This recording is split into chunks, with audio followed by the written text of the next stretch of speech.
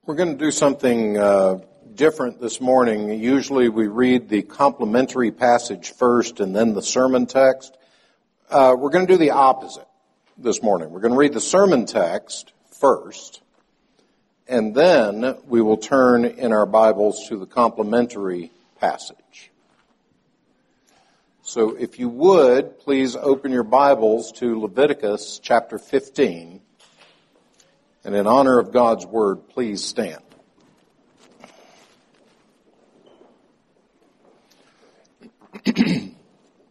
Leviticus chapter 15, hear God's word. The Lord spoke to Moses and Aaron, saying, "Speak to the people of Israel, and say to them, when any man has a discharge from his body, his discharge is unclean. And this is the law of his uncleanness for a discharge. Whether his body runs with his discharge or his body is blocked up by his discharge, it is his uncleanness. Every bed on which the one with the discharge lies shall be unclean, and everything on which he sits shall be unclean. And anyone who touches his bed shall wash his clothes and bathe himself in water and be unclean until the evening. And whoever sits on anything which the one with the discharge has sat shall wash his clothes and bathe himself in water and be unclean until the evening. And whoever touches the body of the one with the discharge shall wash his clothes and bathe himself in water and be unclean until the evening. And if the one with the discharge spits on someone who is clean, then he shall wash his clothes and bathe himself in water and be unclean until the evening. And any saddle on which the one with the discharge rides shall be unclean.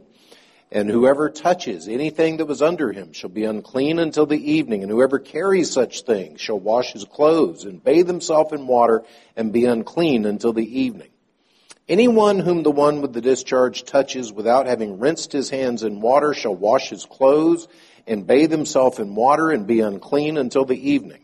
And an earthenware vessel that the one with the discharge touches shall be broken, and every vessel of wood shall be rinsed in water.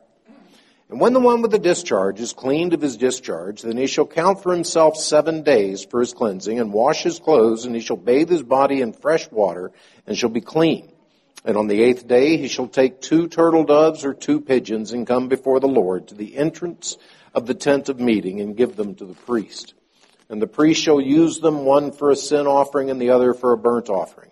And the priest shall make atonement for him before the Lord for his discharge. If a man has an emission of semen, he shall bathe his whole body in water and be unclean until the evening. And every garment and every skin on which the semen comes shall be washed with water and be unclean until the evening. If a man lies with a woman and has an emission of semen, both of them shall bathe themselves in water and be unclean until the evening. When a woman has a discharge, and the discharge in her body is blood, she shall be in her menstrual impurity for 7 days. And whoever touches her shall be unclean until the evening. And everything on which she lies during her menstrual impurity shall be unclean. Everything also on which she sits shall be unclean. And whoever touches her bed shall wash his clothes and bathe himself in water and be unclean until the evening. And whoever touches anything on which she sits shall wash his clothes and bathe himself in water and be unclean until the evening. Whether it is the bed or anything on which she sits, when he touches it, he shall be unclean until the evening. And if any man lies with her and her menstrual impurity comes upon him, he shall be unclean 7 days, and every bed on which he lies shall be unclean. If a woman has a discharge of blood for many days, not at the time of her menstrual impurity, or if she has a discharge beyond the time of her impurity, all the days of the discharge she shall continue in uncleanness. As in the days of her impurity, she shall be unclean. Every bed on which she lies all the days of her discharge shall be to her as the bed of her impurity. And everything on which she sits shall be unclean as in the uncleanness of her menstrual impurity. And whoever touches these things shall be unclean, and shall wash his clothes and bathe himself in water and be unclean until the evening. But if she is cleansed of her discharge, she shall count for herself 7 days, and after that she shall be clean. And on the 8th day she shall take 2 turtle doves or 2 pigeons and bring them to the priest to the entrance of the tent of meeting. And the priest shall use one for a sin offering and the other for a burnt offering. And the priest shall make atonement for her before the Lord for her unclean discharge. Thus you shall keep the people of Israel separate from their uncleanness, lest they die in their uncleanness by defiling my tabernacle that is in their midst. This is the law for him who has a discharge, and for him who has an emission of semen, becoming unclean thereby. Also for her who is unwell with her menstrual impurity, that is, for anyone, male or female, who has a discharge, and for the man who lies with a woman who is unclean. Thus far in the reading of God's Word, please turn to Mark's Gospel, chapter 5, verses 25 through 34. Mark's Gospel, chapter 5, beginning in verse 25 and continuing in the reading of God's Word.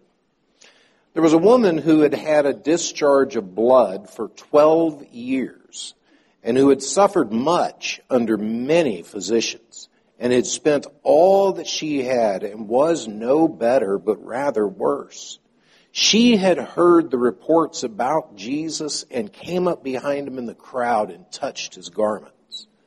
For she said, if I touch even his garments, I will be made well.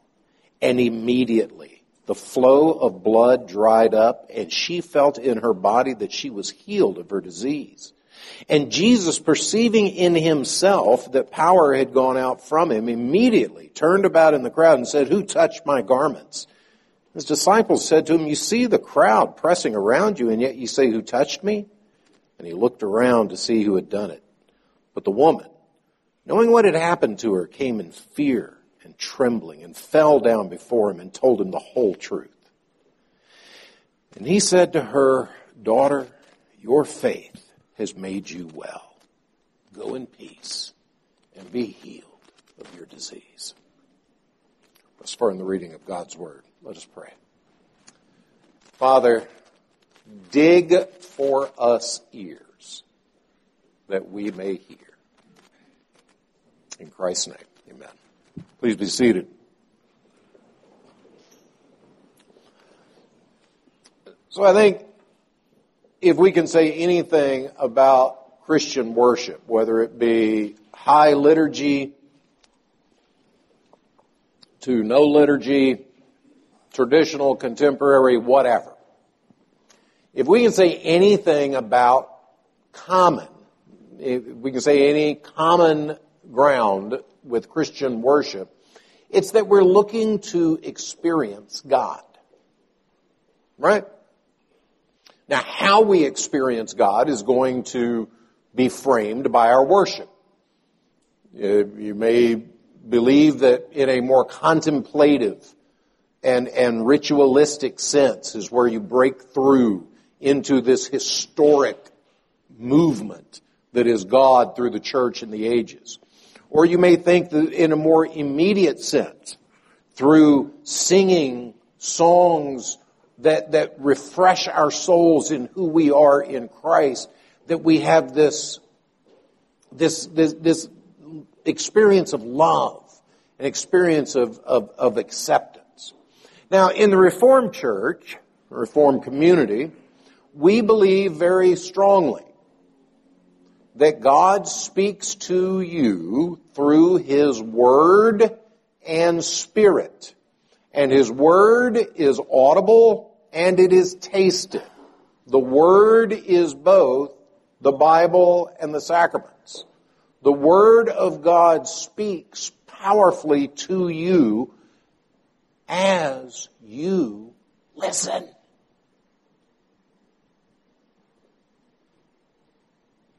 And that's an interesting point that's brought up in the men's book study that we're doing. Kent Hughes said, when the psalmist says, ears you have dug for me, you have given me a willing heart. Ears you have dug for me. The image there is men who are all eyeballs, noses, and mouths, but no ears. Literal blockheads. Literal. God has to dig out those ears for us so that we ourselves can listen. A quick example of what I mean by this, and then we'll get into the passage more directly. The quick example of what I mean by this is I was thinking about this. over this past week, and I was thinking about my relationship with my father. My father was a missionary, and he was a pastor, and he was a medical doctor. He was widely respected, very active around the world.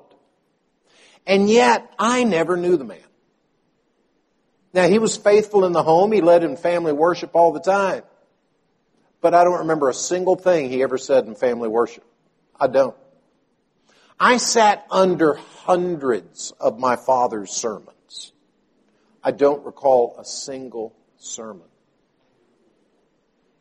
And I say that to my shame.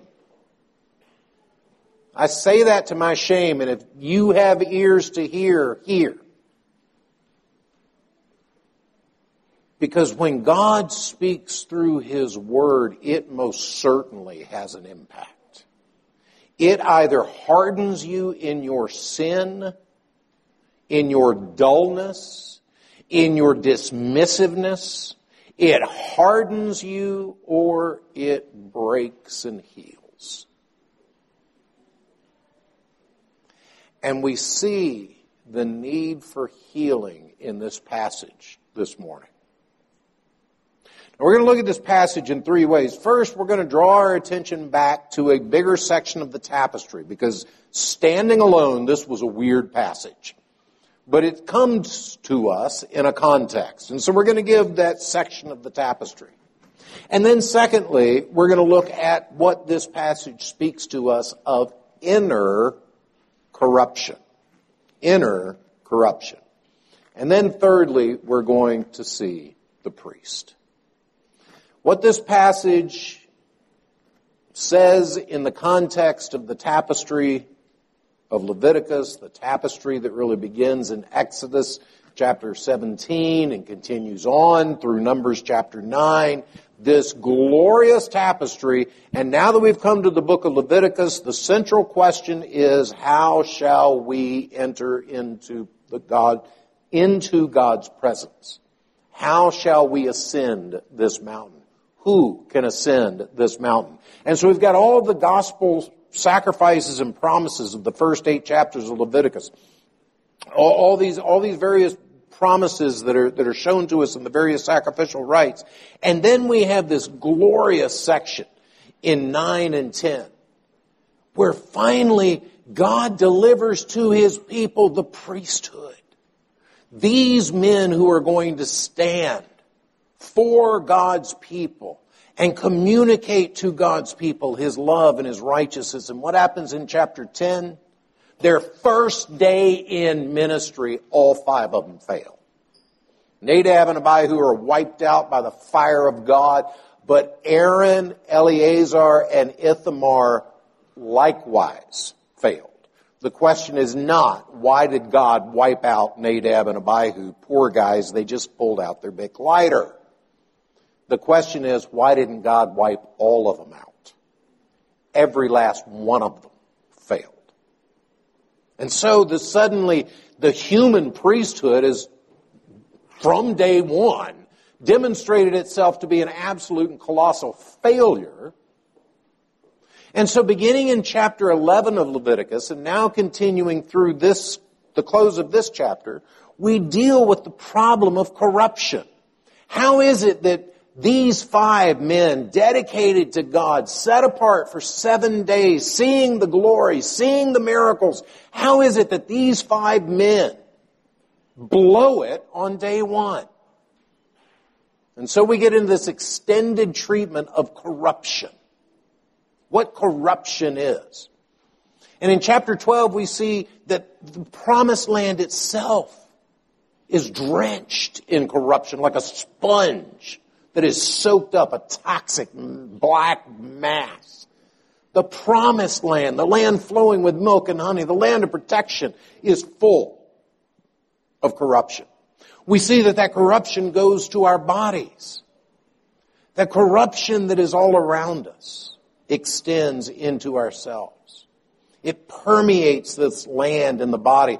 In chapter 12, we see that this corruption is passed on generationally. And that beautiful image that you've got in your mind of the newborn baby coming forth in all of its sweet beauty. If you'll notice from chapter 12, that thing morally is a toxic mass of sin that pollutes the mother. And the mother and that baby must stay outside God's covenant for 7 days. The young male is circumcised on the 7th day. God's covenant sign applied to him for 7 days. What does that mean? For the first 7 days, he is outside God's covenant. And we see how Christ identified. The New Testament writers make a point that Christ himself stood outside the covenant that he himself created for you and for me.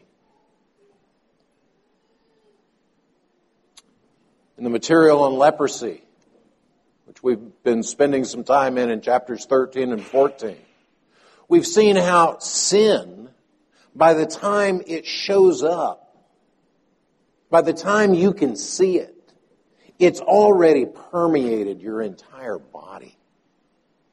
By the time sin destroys visibly, it's already corrupted completely internally. And now as we come to chapter 16, and we see both for men and women, this corruption comes from within me. This corruption comes from within you, male or female. It's from within that the corruption emerges. And it's interesting that even as chapter 12 opens with this scene of the corruption permeating generations, as the baby corrupts the mother, in the childbearing process, the corruption crosses generations. Here in chapter 16, we've bracketed this whole section about personal corruption, beginning with how corruption passes generationally, and now the means of generation are corrupted. Do you see it? Do you see the bracket? Do you see the balance? Corruption comes from one generation to the next, and the very organs that are involved in the generation of life are corrupt. It permeates. It infuses in a way that absolutely cannot be undone. And beloved, that's the state in which you and I stand before God. I began by asking, what would an encounter with God look like? What do you want from a worship service? What do you expect from an encounter with God? Certainly more than a dry, boring lecture, right? I need some word and spirit. I need something to keep me gripped. You know, every time in the Old Testament that people have an encounter with God, think of it, how they describe it. Abraham, a horror fell upon him. Isaiah, woe is me, for I am undone. When we see God, when we encounter God as He presents Himself, beloved, we encounter holiness. We encounter good. We encounter right. We encounter truth. We encounter light. We encounter all that is good, the very good. And when you and I see this corruption that comes from within, that makes me disgusting, that covers my relationships, that destroys everything around me, and you know that you can just reach out and grab the hem of that garment.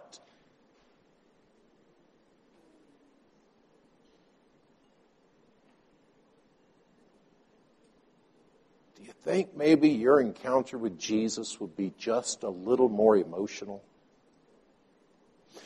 I bet it was for that lady. I bet there was a little bit of emotion in her heart. Because now, secondly, let's look at this issue of the inner corruption.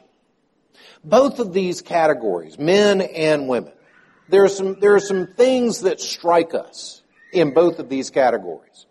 The first is that both of these categories, the very corruption that is described is shameful, it's embarrassing, and it's isolating.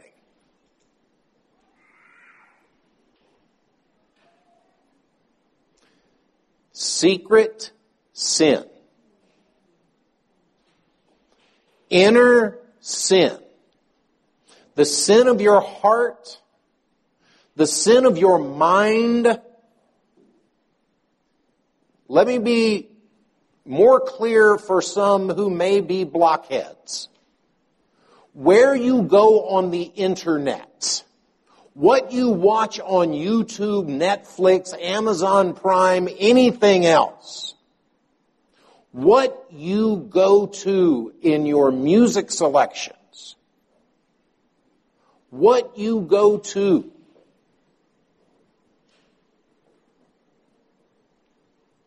reflects the heart. And if you're honest, because I know I'm honest with myself, or I try to be, but if you're honest with yourself, then you know a lot of the stuff that you go to probably doesn't fall directly under the category of speaking to one another in psalms, hymns, and spiritual songs. A lot of the stuff that you and I go to, we can find redeeming value in. We can find insights on culture maybe. But I'm not sure that we would necessarily, if Paul says, whatsoever things are lovely, whatsoever things are pure, whatsoever things of good report, if there be any virtue, if there be any praise, think on these things. Would that lead me to the show that you watched?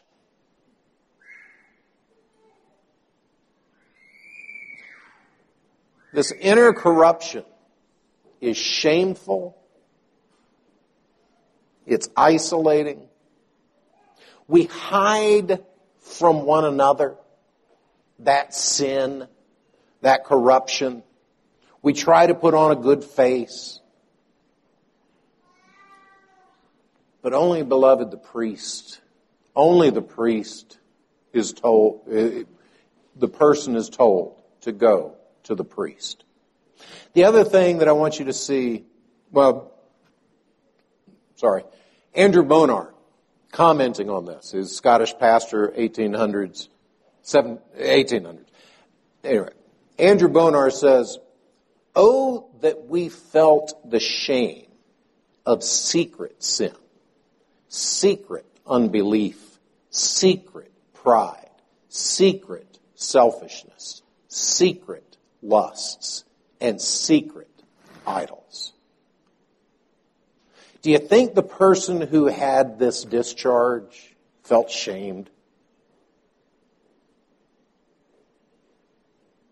And if this is speaking to us about inner sin, shouldn't we feel at least as bad? The other thing about this inner sin, this inner corruption, is that notice how it contaminates everything.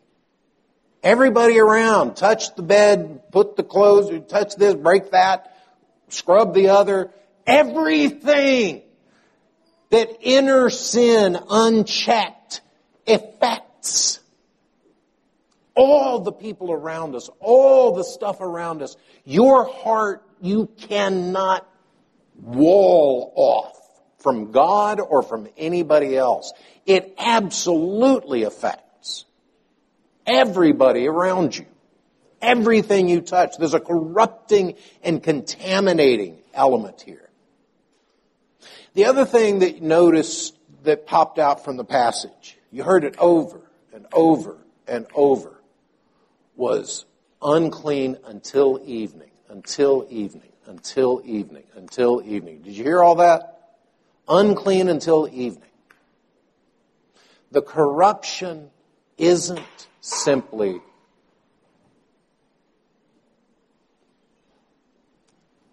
an oopsie.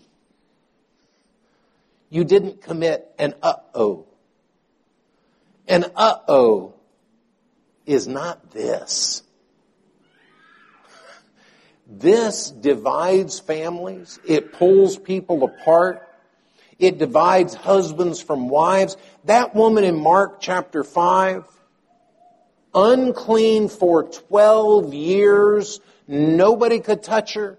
She couldn't touch anything for 12 years. She spent everything that she has to try to get cleansed from this thing that not only is personally shameful and uncomfortable and all of those things, but then has this added moral component where God has declared her to be unclean. And that draws us then to the priest. Mark chapter 5. Jesus feels the touch of faith.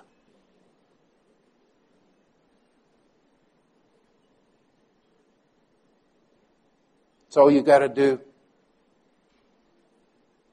That's all you got to do. That's it. You want to know what the gospel is? There it is. You want to know what Christian living is? There it is. You want to know what the sacraments are? There it is. That's all it is you reach out and you grab the hem of his garment. And you say, if I can even just touch his garment, I will be healed. And beloved, you've got to say that every morning. You've got to say it every night. You've got to say it every time you come to God's Word. It is your life. Because that inner corruption is so insidious. It affects everything. It blinds us. Hey, I'm not a notorious sinner. That's enough, right? What does Jesus say about the lukewarm? He hates the lukewarm more than he hates the hater. I'd prefer you hate me. Hate me or love me. Don't be indifferent. I will spit you out. And beloved, that is the call to you and to me every single morning. This ongoing, isolating, shameful reality in which every old covenant man and old covenant woman lived in. Every single one. At some point, repeatedly for women, were treated like lepers from this inner corruption that came from them. This ongoing and shameful reminder that you are corrupt.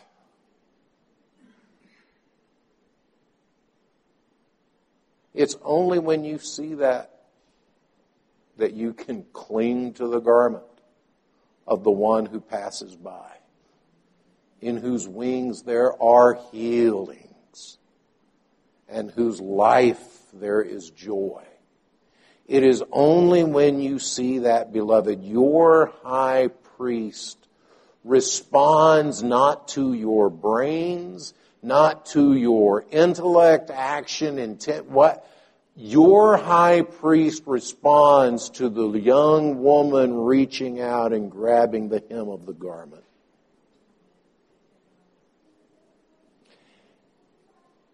And what did he say to her? He said to her, what, beloved, he says to you and to me. Go in peace. Your faith has made you well. Be healed of your disease.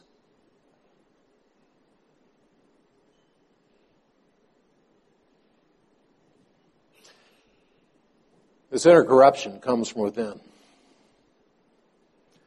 But it is no match for Jesus Christ. The healing power of Jesus Christ, beloved, changes all. It changes everything in your life. It costs you everything. But beloved, it gives you life eternal. It costs you and me nothing but our lives, because it cost the Son of Man his life. You know, I opened with saying, what would an encounter with God look like? In the Old Testament, the encounter with God always looks like horror, like terror.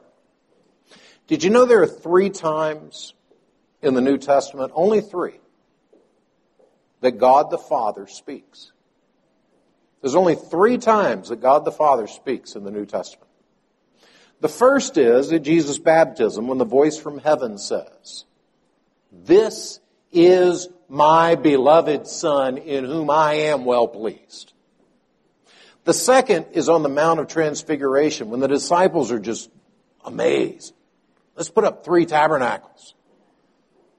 And the voice comes from heaven, God the Father saying, "This is my Son.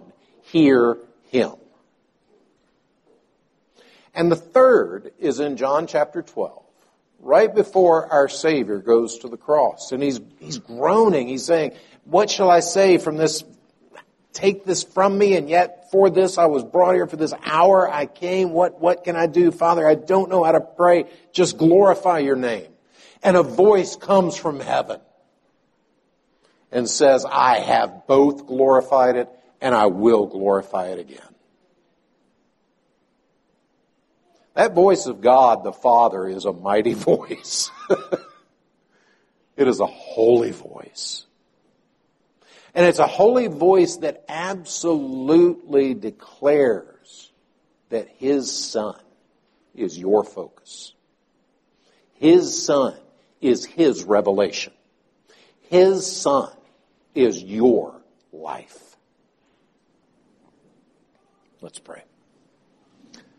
Almighty God, as we see the insidiousness of sin, as we feel the effects of the serpent's venom coursing in our veins, so, Father, we feel and hear and know that one to whom we are united, who has crushed that serpent's head, who is reigning and defeating that serpent, first beginning in us, and in our homes, and in our lives, our families, our loved ones, and our communities.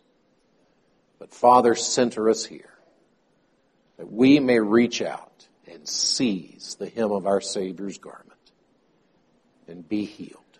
In Christ's name, amen.